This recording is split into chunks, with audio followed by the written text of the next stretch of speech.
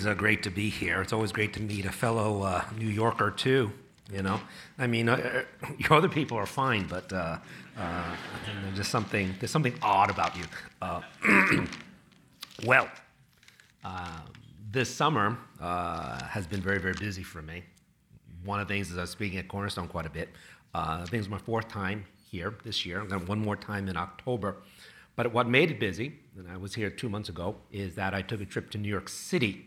I always like to update people at Cornerstone on what I'm doing. So I took a trip with my wife to New York. We go there every so often, sometimes once a year. And one of the reasons is because my mother still lives there.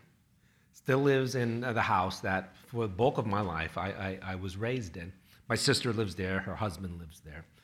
And it was my mother's 90th birthday. Okay, and how about you? You know, that's like a milestone, you know? So, you know, what would it be without going out to dinner a few times? Okay, so we go out to the Chinese restaurants and all sorts of things like that. It was a lot of fun, you know? And so I also did some construction work on my mom's house. I'm a handyman. You didn't know that, you know? I changed her thermostat. I couldn't believe her thermostat was busted, and in the winter, it could only go to 60 degrees. I said, okay, I don't want to say, but that's kind of crazy, right? So I got one that works, you know, with the knobs and stuff, not the digital one, you know, what you got to read the instruction, you know. You just turn the knob, you know. Then I fixed her garage. It wouldn't lock. New York City, something that doesn't lock. That's not very good, okay? And the most important, the toilet wouldn't refill. As a going there, that's like the worst thing, you know? So we got to fix this right away, you know? So I got to get the toilet, stuff like that, okay? So I did home repair for my mom, and she was very, very appreciative. Another thing I did in New York City was my wife and I went through some of the old neighborhoods that we grew up in. Now, I left New York City officially in 1977, which is almost 40 years from, I can't believe it's 40 years, okay? And I'll tell you, New York has changed. Basically, it's having a transformation like San Francisco is, where a lot of the park, you know, first with AT&T Park and then all these luxury things. Like when I drive into the city, I said, look at the skyline of San Francisco. It's incredible. What happened to this place, you know? It was flat, you know? Used to be Transamerica building was, woo. Now you can't even see it because it's surrounded by everything else, you know? It's like, it's incredible. Well, New York has changed quite a bit, you know? So my brother-in-law and sister said, you know, you can't believe New York. He says, remember Spanish Harlem? I said, yeah, I remember Spanish Harlem. Well, Spanish Harlem has become, is gentrified, you know? And now it's called Spaha. Spanish Harlem has become Spaha. And I said, oh, wow, what happened? You know, this is incredible. And he said, you know that part in Brooklyn, you know, right over the Brooklyn Bridge? It's now called Dumbo. Dumbo is down under Manhattan, Brooklyn overpass. Now, how do you do it? Dumbo, you know? So I went to Dumbo, okay? And it says, wow, there's all these, like, you know, chic restaurants and all that things, you know? And it's like, wow, what happened to this place, you know? Anyways, we're staying in a place in Queens called Flushing. And I don't know you about the Asian immigration into New York. Flushing's become like a little mini Hong Kong. It's like all over them. You know, like you can always tell, like the restaurants don't get crowded until 10 p.m. You know, it's like what is this? You know, and it's like this is incredible what is happening. You know, but there's one area that I know hasn't changed, and that's the area that I grew up in. And it's almost as if time forgot and it put it in some sort of like a freeze frame. See, I was born in Manhattan, so I'm official New York. And I lived my first 7 years in Manhattan, in Chinatown. Now, I don't have to tell you what the demographics of Chinatown are. I think all of you, it's a descriptive term, okay? My parents moved when I was 7 into a place called Corona. Okay, you've probably never heard of it, and there's a good reason why you've never heard of this part of New York City, okay? And if you ever visit New York and you visit Corona, guaranteed you got lost, okay? And you got to find your way out of Corona ASAP, okay? It's basically a blue-collar working neighborhood. And it's kind of rough. It's kind of rough. And what made it very distinct when I was growing up, I was the only Asian kid in school. Okay, this was way back then in the 60s, early 60s. Now, I don't know about you, but I have this thing where if I go into a place or live in a city or go into even a church and I'm the only person of that ethnic group in that place, I feel a little odd.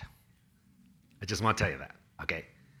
And if you're the only person in a public school in the 60s, early 60s, you not only felt odd, you were picked on. And when we're going back in the old neighborhoods, sometimes you bring back fond memories.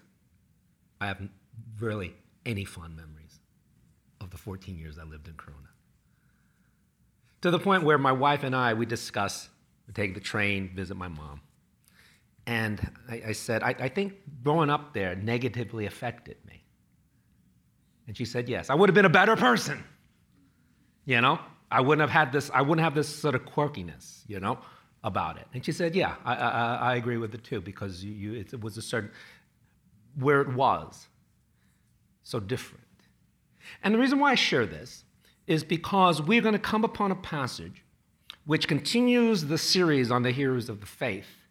But it's going to draw together two individuals from two different tracks of sides of the track, okay? One good and the other bad. And it appears that the one on the good side is the one that is the hero. But it is not necessarily true.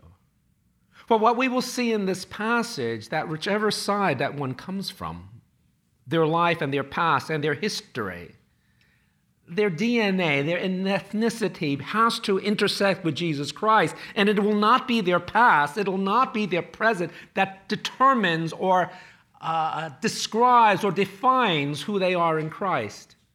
And this is very, very, very, very, very important for me. Okay, I just want to tell you something very, very important to me. Because I was not raised in a Christian family, okay? And I just told you my background in New York City. And I think I am not alone. I think because I know humankind and the story of people, that perhaps 60% of you have some experience in your upbringing where there is major regret. Maybe a decision was made for you. You were too young, that you wish never happened. Or it was something that perhaps you did when you were young. You did have a say in the choice, but it was just that you were young and you did the wrong thing, you know? And you say, I wish there was a reset button. You know, I wish there was a reset button. Something that Microsoft or Apple would do. Just get a little sharp thing, press the little hole, and the whole thing reboots, you know? But what I found is that for most human beings, the life that we lived in the past, that we regret whatever has happened to us, oftentimes remains with us, and at certain times in life returns to haunt us. And it's real. It's real. Because the past often defines the present for us. So if you are in that boat, and even if you are not in that boat, how does our lives and our histories and our past intersect with Jesus Christ to make us what we need to be in the sight of God? Now, the passage that I have chosen is found in the book of John, and 4 passages are in your program. I'm going to jump right into it, and we're going to read the first 3 passages. Now, I've chosen 2 chapters because the author, John, has skillfully put 2 people together for a specific purpose to show the diversity of people coming to Christ. chapter 3, verse 1 to 3. Now there was a man of the Pharisees named Nicodemus, a ruler of the Jews. This man came to Jesus by night and said to him, Rabbi, we know that you have come from God as a teacher, for no one can do these signs that you do unless God is with him. Jesus answered and said to him, Truly, truly, I say to you, unless one is born again, he cannot see the kingdom of God. Now, this is very, very abrupt. I mean, what's interesting, the Nicodemus comes seemingly giving praise to Jesus. I hear you're a good guy, you know? You must be from God. You would think Jesus would say, thank you. Thank you. Glad you see it. Polite. But Jesus seems to be jumps right to a point. Truly, truly, I say to you, unless one is born again, one cannot see the kingdom of God. That's not the question that Nicodemus asked. Okay, there's questions about Nicodemus. What's a Pharisee? What's a reader of the Jews there? Why does he come at night? Okay, before we get into what that means, what that infers, let's go to the second person. It's in the next chapter. John 4, 7 to 10, and then we will read 15 to 19. There came a woman of Samaria to draw water. Jesus said to her, Give me a drink, for his disciples had gone away into the city to buy food. Therefore the Samaritan woman said to him, How is it that you, being a Jew, ask me for a drink, since I am a Samaritan woman? For Jews have no dealings with Samaritans. Jesus answered and said to her, If you knew the gift of God, and who it is who says to you, Give me a drink, you would have asked him, and he would have given you living water. The woman said to him, Sir, give me this water so that I will not be thirsty, nor come all the way here to draw. He said to her, Go call your husband here. The woman answered and said, I have no husband. Jesus said to her, You have correctly said, I have no husband. For you have had 5 husbands, and the one whom you now have is not your husband. This you have said truly. The woman said to him, Sir, I perceive that you are a prophet. Now, what's very interesting is that there is a great contrasting of these two figures. I entitled the sermon, The Odd Couple. It is almost like if you were to pick 2 people and match them, this would be mismatched socks, okay?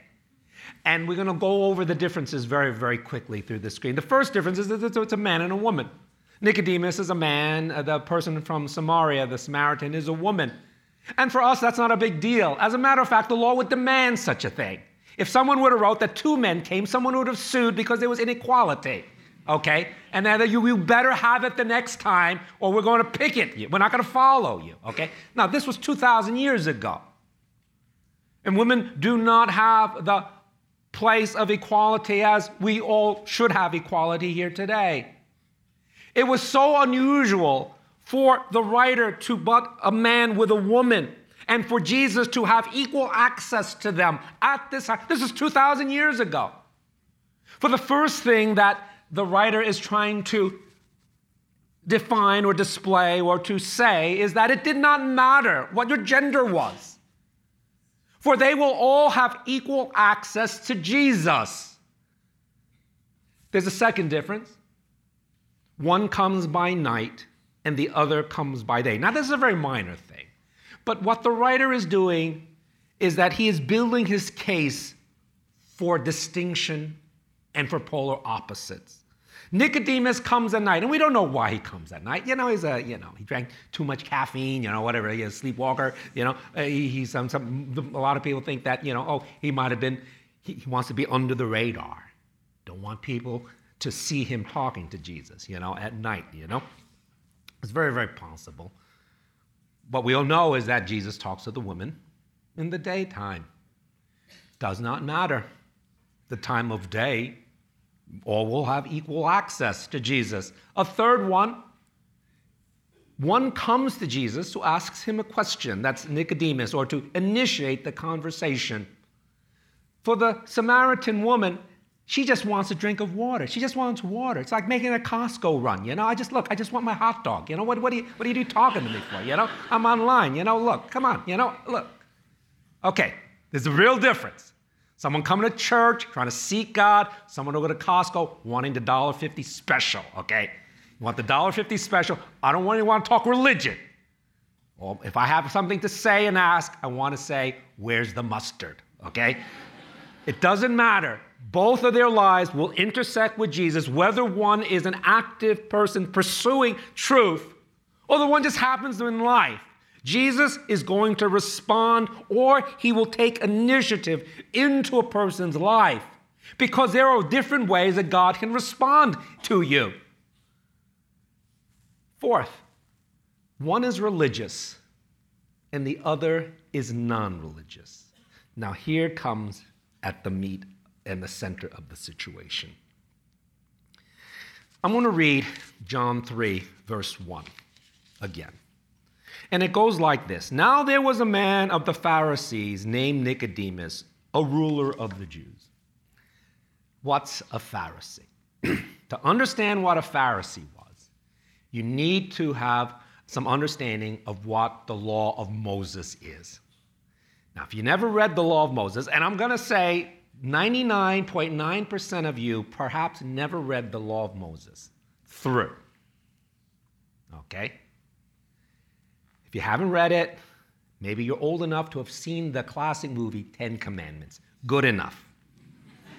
You didn't see the movie, 10 Commandments. Let me just give you the lowdown on this.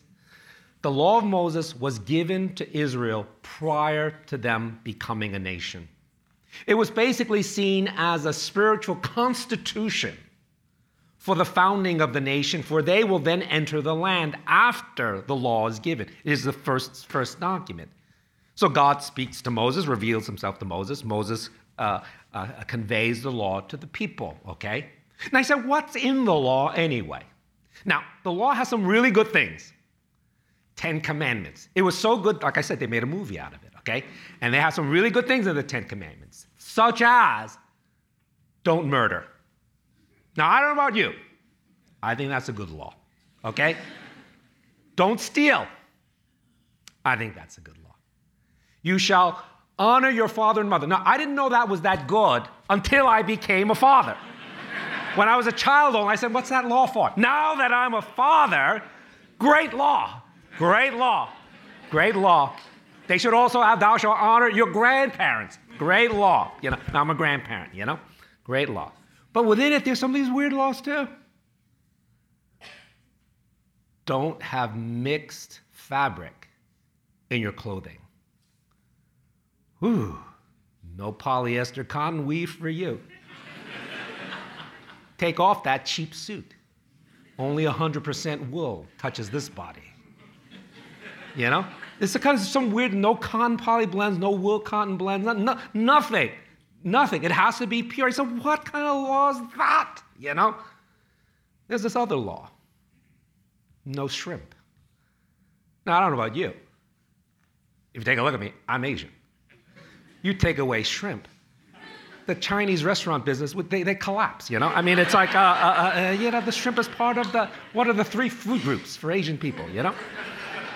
Rice, shrimp, and, you know, chicken, you know?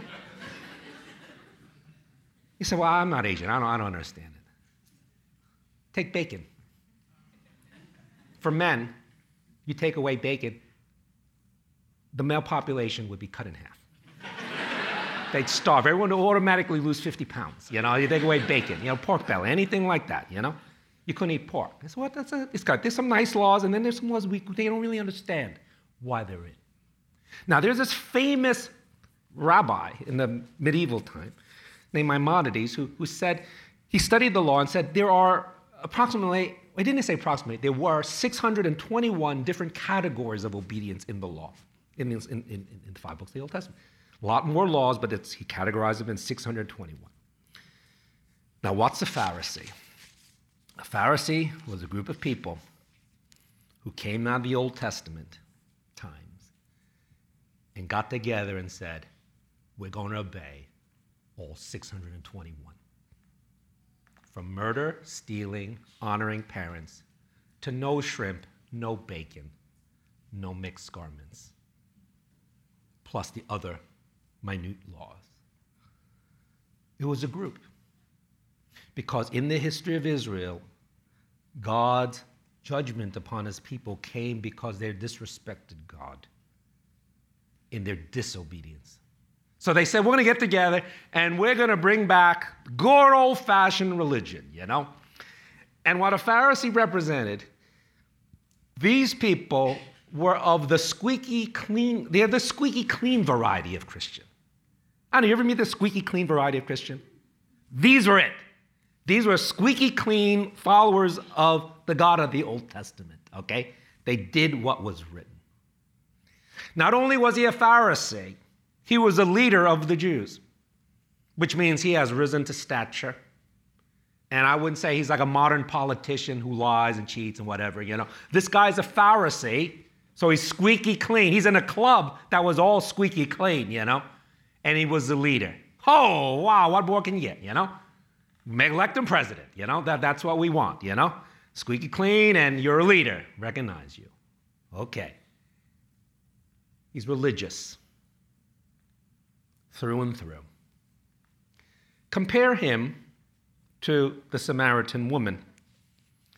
And I will read the passage in 4:15 to 19. When Jesus says, you have answered correctly, I have no husband. For you have had 5 husbands.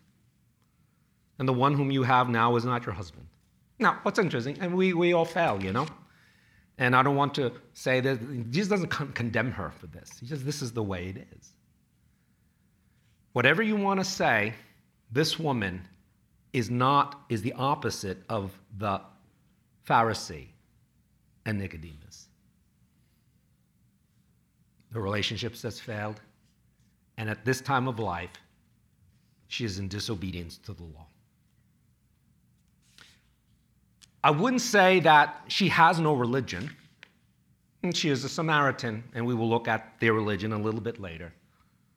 But it is the type of person whom maybe we are, or we know somebody like this. We have a religious affiliation, but it doesn't affect our lives at all, you know?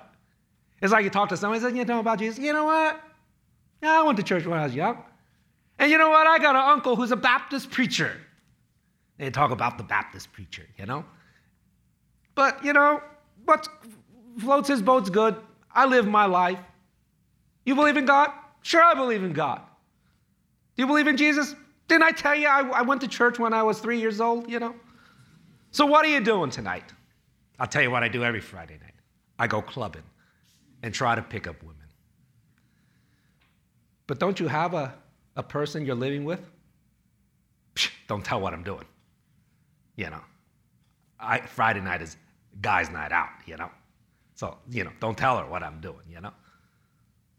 But are you Christian? Didn't I just tell you? My uncle's a Baptist preacher, and I went to church when I was 3. So if there was a form that says, what's your religion, I'd put Christian in. I'm American. All Americans are Christian, right? Okay. That's the type of faith we're talking about. Okay? And I'm saying, okay, it's a religious affiliation, but when it really comes to how you live your life, it doesn't affect change in your life. It doesn't affect the present. And there are people like that a lot in America. That's the Samaritan woman. You look at that, and then you say, you choose which is the hero. Squeaky clean leader, Samaritan woman. And it seems like at this time the meter is going to the Pharisee, man. But it's not going to be true. The next difference, one is theologically correct. The other is theologically incorrect. Now we delve into the differences between a Samaritan and a Jew. The woman clearly states and is shocked, why do you talk to me? The Jews and Samaritans don't talk. And to understand this, you need to know a little bit of history of how the Samaritans developed. If Nicodemus and the understanding of the Pharisees can only be understood when you start at the beginning of the nation of Israel's beginning, the giving of the law. It's interesting. To understand what a Samaritan was, you go to the other end of the history of Israel in the Old Testament. One's at the beginning, the other is at the other end. So what do you mean the other end? I don't understand. So this is what it is. In the history of Israel, there's this weird thing called the Babylonian captivity. So what in the world is it? I said, look, I'm just going to tell you. There's a time that God sent the nation into captivity into the nation of Babylon because of disobedience. And it was part of the plan of God. Well, not all the Jews went into captivity. Some people were left behind and actually were not sent to captivity, and those are usually the poor people. You know, who cares? They took all the wealthy people, the intellectuals, all the people significant, they put them all into Babylon. But, these other people hiding in caves, whatever, they stayed there. And so the people stayed kind of syncretized with the natives. And so they had intermarried, and they had a sortly divergent view of the Old Testament. This is where the Samaritans come in. This is where I say both of them come out of the Old Testament. One comes out from the beginning of the Old Testament in obedience. The other comes from the historical end of the Old Testament, and the Samaritan issue comes up. And you say, well, they're so different. Clearly, one is seemingly in the right and the other is in the wrong. But when you study the passage and you look at the difference, you realize that they are both in the same boat. There's another difference. One comes with a question of knowledge. The Nicodemus, the Pharisee, would eventually ask, how can one be born again? The other comes with an admittance of need. Once Jesus says, you know what? You say you have no husband, but you had 5 husbands, and the one you're living with now is not your husband. And the woman says, none of your, I was going to use a phrase, blank, blank business. She says, I perceive you are a prophet. AKA, how did you know? How did you know? It was very, very interesting. People will come for Jesus in many, many different varieties, and these are the extremes, and there's probably all different shades in between. Some will come for the pursuit of knowledge and what true religion is and how to get back to God, and their drive is for answer to a question concerning truth. Others will come not with a question of truth at all, but would come with a past and a solution to the past they have. And you must realize that as you meet people, there will be all different ways that people come to Christ and meet Christ. And when you study these 2 chapters, it doesn't matter which way you come. It doesn't matter. It doesn't matter what gender you are. It doesn't matter if you were squeaky clean. It doesn't matter if you were failing and you want to had the reset button. It doesn't matter if you're of the majority ethnic group. It doesn't matter if you're the only odd ethnic group in the whole town.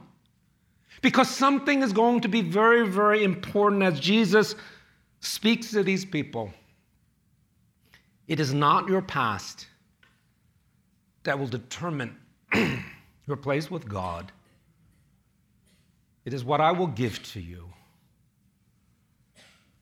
If you look in this passage in John chapter 3, verse 3, Jesus answered and said to him, and this is Nicodemus, truly, truly, I say to you, unless one is born again, he cannot see the kingdom of God. Now, this is very interesting because this guy's clean. If there is someone who deserves to see God and to enter the kingdom of God, it's him and his friends. Jesus says, look, unless something happens to you in terms of an inner regeneration, a new birth, something cataclysmic happens to you,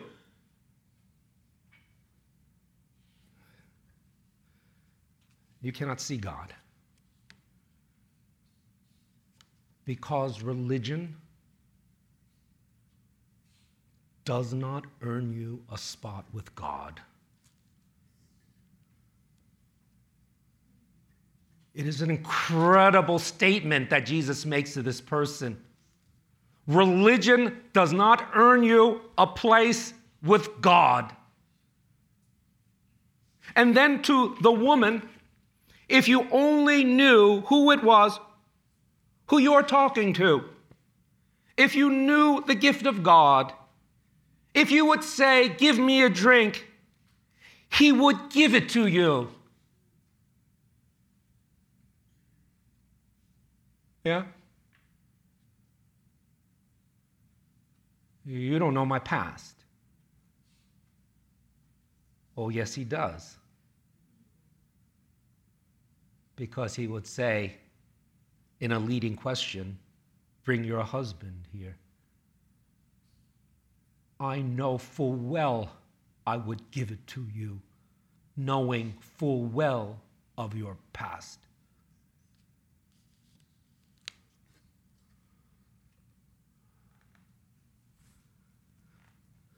Living water. They come from divergent ends of the spectrum. One seeking God, fully obedient, the other with some religious heritage, but no impact on life. One a high achiever, maybe a little obsessive compulsive disorder as a Pharisee.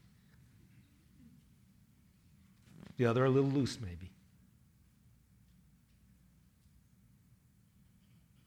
It doesn't matter.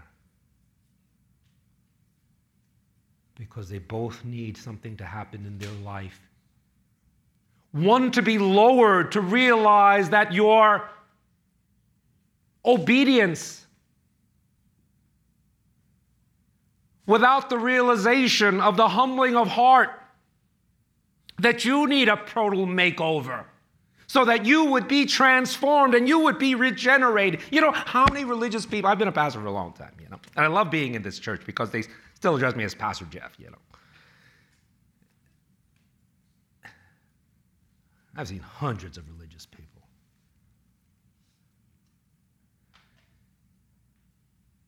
But when you see a person with the living water flowing in, and the joy,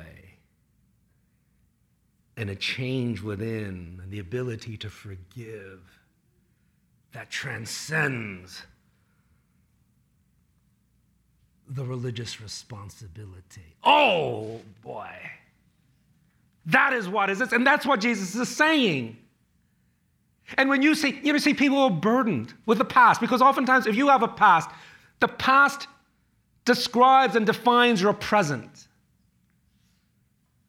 And for God to say, I could reset the button. I can make you new.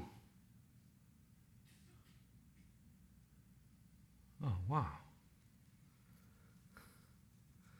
That is an incredible thing. And that is what Jesus is offering these people. Though they seem so different, they both need the same Christ. There's a final difference. I'm coming to an end. One uses their wealth. One uses their words. We do not know from the passages I read what their response to Jesus is, but we will know in this next verse that comes up, John 4:39. The Samaritans believed in him because of the word of the woman who's testified. In a matter of minutes, she goes back to her town and says, I got to tell you something. He told me all the things that I have done. Oh, this is very interesting. Told me all the things. Because shame has become the platform of the testimony. You know, something happens to you when the things that you are shameful of, you realize the restoration in Christ overcomes the shame. And this is one I want to encourage some of you, because some of you have the emotional shame or skeletons in the closet. You know what you need? You need to have an understanding. No matter what your past is,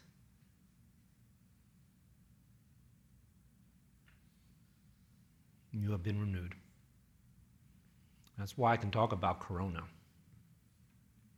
That's why I can talk about being beaten up when you're 7 years old.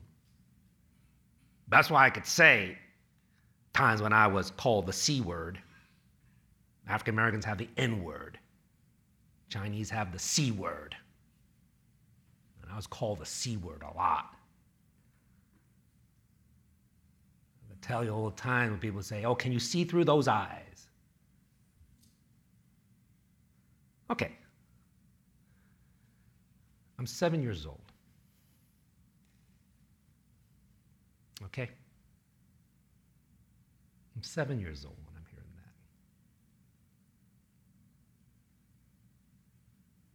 that. I need a reset, man. You need a reset. It affects me. As my wife and I say, as we're taking a subway into Corona, if I wasn't raised here, I'd be different. But I can't change that. I need to let Christ overcome that for me and make my shame into, yeah, that happened. But Christ is better than that for me. And you need Christ to be better than that for you too. The other uses his wealth. John 19:39, it is in your passage, your program. Nicodemus, who had first come to him by night, also came bringing a mixture of myrrh and aloes, about 100 pounds of weight. And I said, what into this time frame? Jesus has been crucified. He's been taken off the cross, and someone needs to claim the body.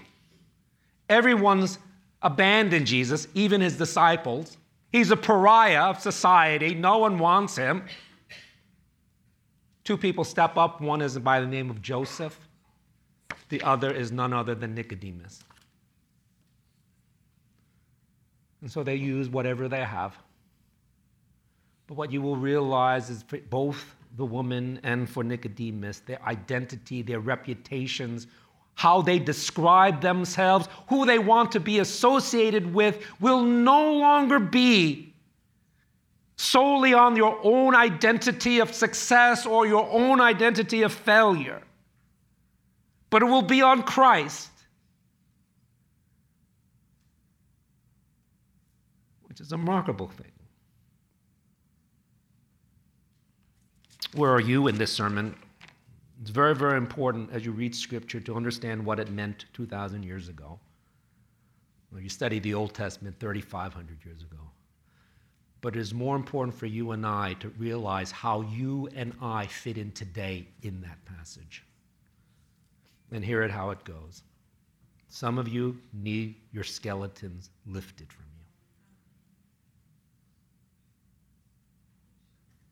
Some of you were raised in your own corona.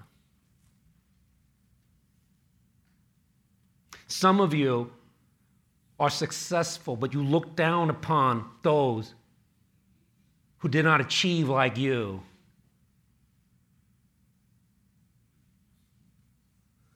No, it's not about success, man. Some of you, this is your first sermon about Jesus, and you're saying, why should I, follow this Jesus? Or even, be open to believe in him. I'll tell you something. You realize that at the heart of Jesus Christ is a redemption and a restoration and a completion that he alone can give to you and I. And the diversity that he comes upon with people. San Francisco is known as a city of diversity. Jesus is understood as a person who accepts all diversity because he will transform you, regardless of where you have come from. Because that is what the gospel is. Some of you say, what do I do? The woman uses her words and testifies. The other uses his wealth. And basically, this is it. As you grow in Christ, it's more than just the actions you do, but it's the putting on of the identity that first and foremost, I am a Christian. And whatever I am, that is who I am now. I am restored by Christ. That is who I am. I'm going to pray for you. And after the prayer, there's going to be a final song and the receiving of offerings. But give me this honor. Our Heavenly Father, I pray for these, my friends at Cornerstone. Uplift us all where we are in life. Have our identity in you. Have us a people that excel in the inner water that is springing up and spilling forth. Bring joy to people. Bring a sense of restoration to people. For if we are proud, bring us down. If we are low, bring us up. But it is all in you. For I pray this in Jesus Christ.